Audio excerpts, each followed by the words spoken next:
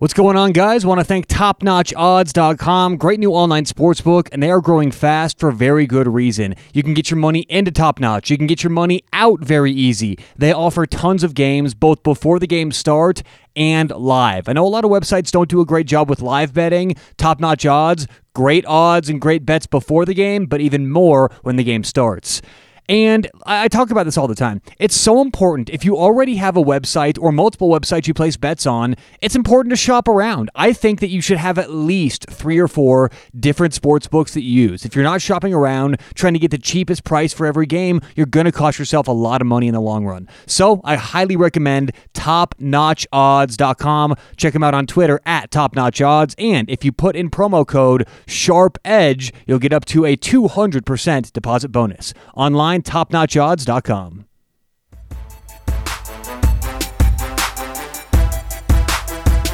What's going on? Welcome into the Sharp Angle Podcast. On today's show, NHL Monday. Let's do it. This is the Sharp Angle. Every day on your favorite podcast player.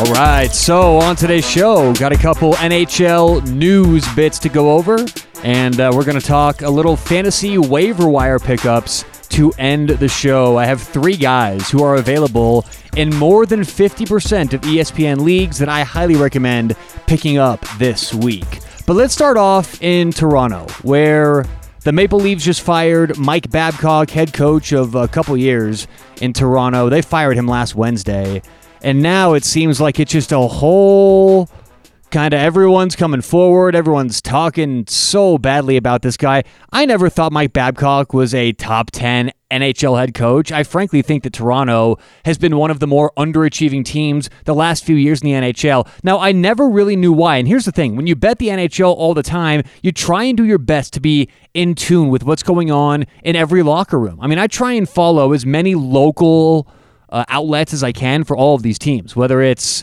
on the West Coast in California, or if it's the New Jersey Devils, everywhere in between.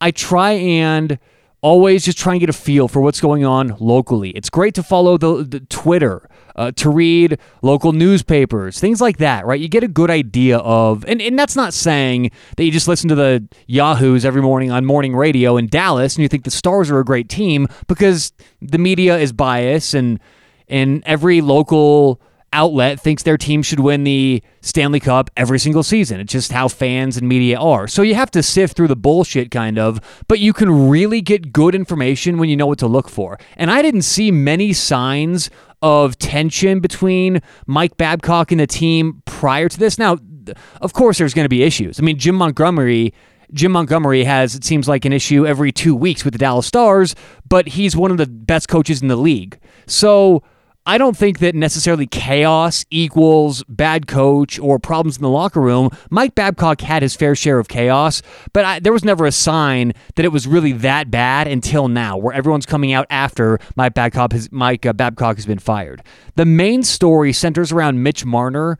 And I guess last year when Mitch Marner was a rookie, one of the most heralded rookies in years in the NHL, I guess Mike Babcock asked Mitch Marner to make a list. And he said, all right, on this list, I want you to put together, I want you to list the guys on this team from the hardest working at the top to the laziest at the bottom.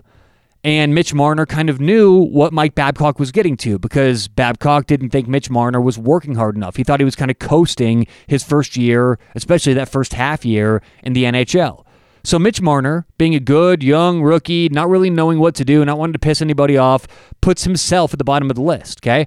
Well, Mike Babcock takes this list that Mitch Marner thought was going to be confidential, completely confidential, and he shares it with everybody else on the team. He's letting everybody know, throwing Mitch Marner under the bus. By the way, this kid's 19 years old at the time, not really knowing what's going on, trying to get acclimated in the league in the first place, and here's Mike Babcock just throwing him under the bus. I read this story today, folks. This is new. This is coming out recently. They did a good job of keeping this under wraps when Mike Babcock was employed, but, I mean, it's funny.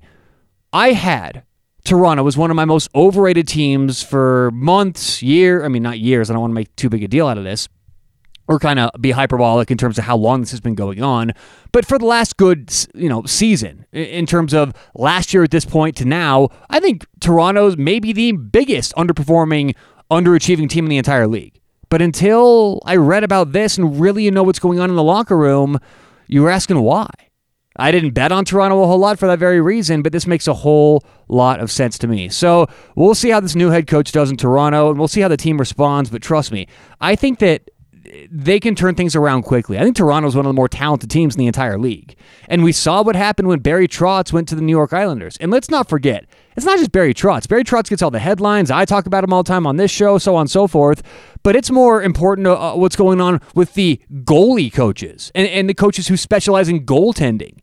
Because I tell you something, when Braden Holtby had those coaches in Washington, and then they all picked up and moved north to New York with Barry Trotz, well, Braden Holtby kind of fell off a cliff. I think those guys get a lot less attention than they should. So it's not just one coach, it's what their staff does and the whole feeling in the locker room, so on and so forth. But it's important. And coaching really matters in the NHL. We forget that. I really think that it doesn't get these coaches don't get the credit that they deserve. In the NHL, coaching is so important. We see it every single year. Look at what Dave Tippett's doing with the Edmonton Oilers this year. He goes there his first season. Things change on a dime. So I think Toronto's going to turn it around. I'm going to keep a close eye what's going on with them the next couple weeks, but Mike Babcock out as head coach of the Leafs. I think that's a good move there. All right, let's get on to Robin Lehner and the Chicago Blackhawks. Robin Lehner is obviously now with Chicago. He just left the New York Islanders. I'm going to talk a lot of Islanders hockey. I just kind of use Barry Trotz as a reference in my first kind of story with Mike Babcock. And here, Robin Lehner obviously leaving the Islanders last season. And everybody said when Robin Lehner left, oh, the sky is falling. How are the Islanders ever going to recuperate from this? And I saw on ESPN this morning, they are ESPN's number 1 team. They are my number 2 team. This is a real hockey team, okay? The New York Islanders. So Robin Lehner leaving didn't hurt the Islanders nearly as bad as anyone thought. And I think that's because the style the Islanders play, okay? But let's get on to Robin Lehner. Now he's with the Blackhawks, and I think he's still doing well this season. I really do. He's having a very good year in terms of GSAA, essentially how many goals better are you than the average goalie in the league, save percentage, high danger save percentage, overtime. I mean, Robin Lehner does a really, really good job. It's just when it gets to shootouts, he kind of falls on his face. Some people came out and criticized Robin Lehner in shootouts, so on and so forth. He bit back a little bit, saying, oh, okay, all you experts, come teach me how to play hockey, essentially. Come teach me how to play in the shootouts. But I think that it's kind of valid. I mean, shootouts are very different. I've always said this. Shootouts in hockey, when you play 60 minutes of hockey and then you play another 5 in overtime and can't decide a winner, and then you go to shootouts, it's the most asinine thing in all of sports. It really is, if you think about it. It's the equivalent to this. If you play a basketball game and it's tied at the end, and instead of playing overtime or whatever, you have a 3-minute overtime and it's still tied, and then you just have a free throw contest. And you have 3 guys up and you have free throw shooting. I mean, that's not basketball. It completely takes every other dimension of the game out. So the fact that the NHL ends with shootouts, that to me is my biggest, the thing that I hate the most in this sport. And it doesn't have to do with betting on hockey, because it's going to even out. I mean, you're going to roughly win or lose about 50% of the shootouts. Maybe if you're really good at determining shootout teams, you can hop on or live bet, so on and so forth, get nuanced with it. That's not what I'm talking about. Most people out there, the majority of people, the vast majority of people, are going to go about 50% on shootouts. So I don't have an issue with my betting in shootouts. I have an issue with how it affects standings, how it affects rankings, how it affects everything. I mean, you get 2 points for a win in hockey, 1 point for an overtime loss. So you get to overtime, you get to shootouts, one team's getting 1 point, one team's getting 2 points. It doesn't seem like that much during the game, but if you go through the course of 82 games, you're going to have probably 15 to 20 overtime games, okay? Let's say you have, and that's not lying, folks. I mean, 25% of the games for each team going to overtime is a very conservative estimate. There's a lot of overtime games in hockey. So if you're going to 25 overtime games a year, the average team, and let's just talk averages here, because obviously some teams are going to be higher or lower, but if the average team is going about 25 overtime games a year, 25, they're going to go to probably 7-8 shootouts. And that's the difference between 7 or 8 points if you're winning or losing those shootouts. And I promise you, come playoff time, 7 or 8 points could be the difference between first or second in your division and not making the playoffs at all. So I hate how these games end, and I'm getting on a bit of a tangent here, but bringing it back to Robin Lehner, he's just not good when it comes to shootouts. And so I wanted to use this as an opportunity to bring up Robin Lehner because I've been shitting on this guy for a while, and I've been saying, my point really was never that Robin Lehner's a bad goalie. It's that he wasn't as important to the Islanders' success last year as everyone thought he was. I still think Robin Lehner's actually probably, believe it or not, a top 10 goalie in the NHL. Probably more between 5 and 10, but this guy's very good. As I said, he's leading the league in many sabermetrics. He's top 5 in a lot of other sabermetrics. This guy can fill the stat sheet up. And let's face it, when you're playing in Chicago, it's not the most goalie-friendly environment to be playing in, not the most goalie-friendly system to be playing in. So Robin Lehner biting back, I certainly like that, and he's having a pretty good year. Look, the Islanders are doing fine, but I think he's doing just fine as well. And he got paid, too. All right, so let's wrap things up here. I'm going to give you guys 3 fantasy hockey players that I think are very attractive this week. All 3 of these guys are available in 50% or more of ESPN leagues. Let's get into Andre Burakovsky, Colorado winger. Now, I really think that Burakovsky is making the most of his time being paired on the first line with McKinnon and Nazem Kadri.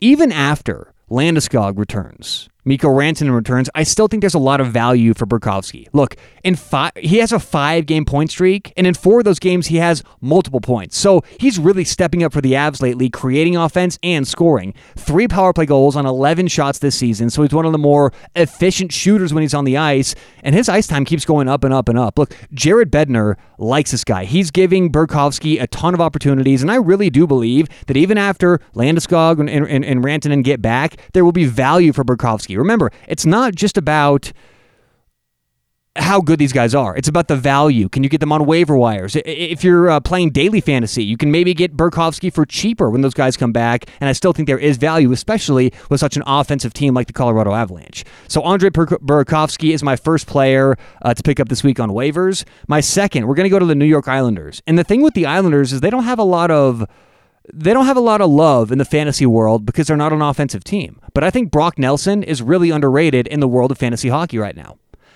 He's on an underrated scoring line with Anthony Beauvillier and Derek Brassard. He's got 9 points his last 6 games. Brock Nelson is on pace for a career high in minutes, on pace for a career high in points, and he leads the Islanders with 66 shots on goal. I understand New York's not going to get that many games where they're just blowing up the offensive stat sheet, but Brock Nelson, for, again, an underrated scoring line in the NHL, right now 13th efficiency in scoring in the league, I think Brock Nelson's a valuable pickup. He's available right now in over 60% of ESPN leagues. I would pick him up right now because that is a good, valuable pickup, especially at this point in the season. Last here on my list, Mikael Granlund, the Nashville winger. Granlund had a slow start to the season. 22 games in, he's only got 9 total points, but 6 of those points came in the last 5 total games.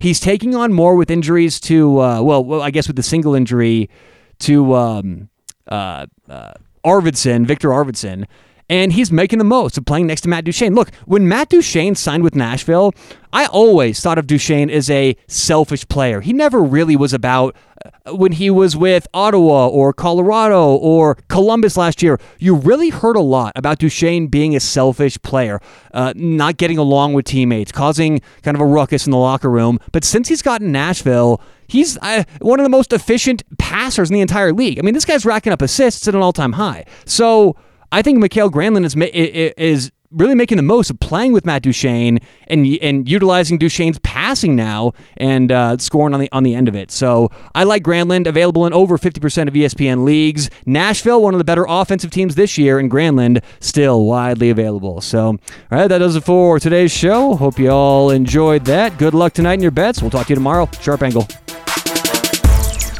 This is The Sharp Angle. Every day on your favorite podcast player.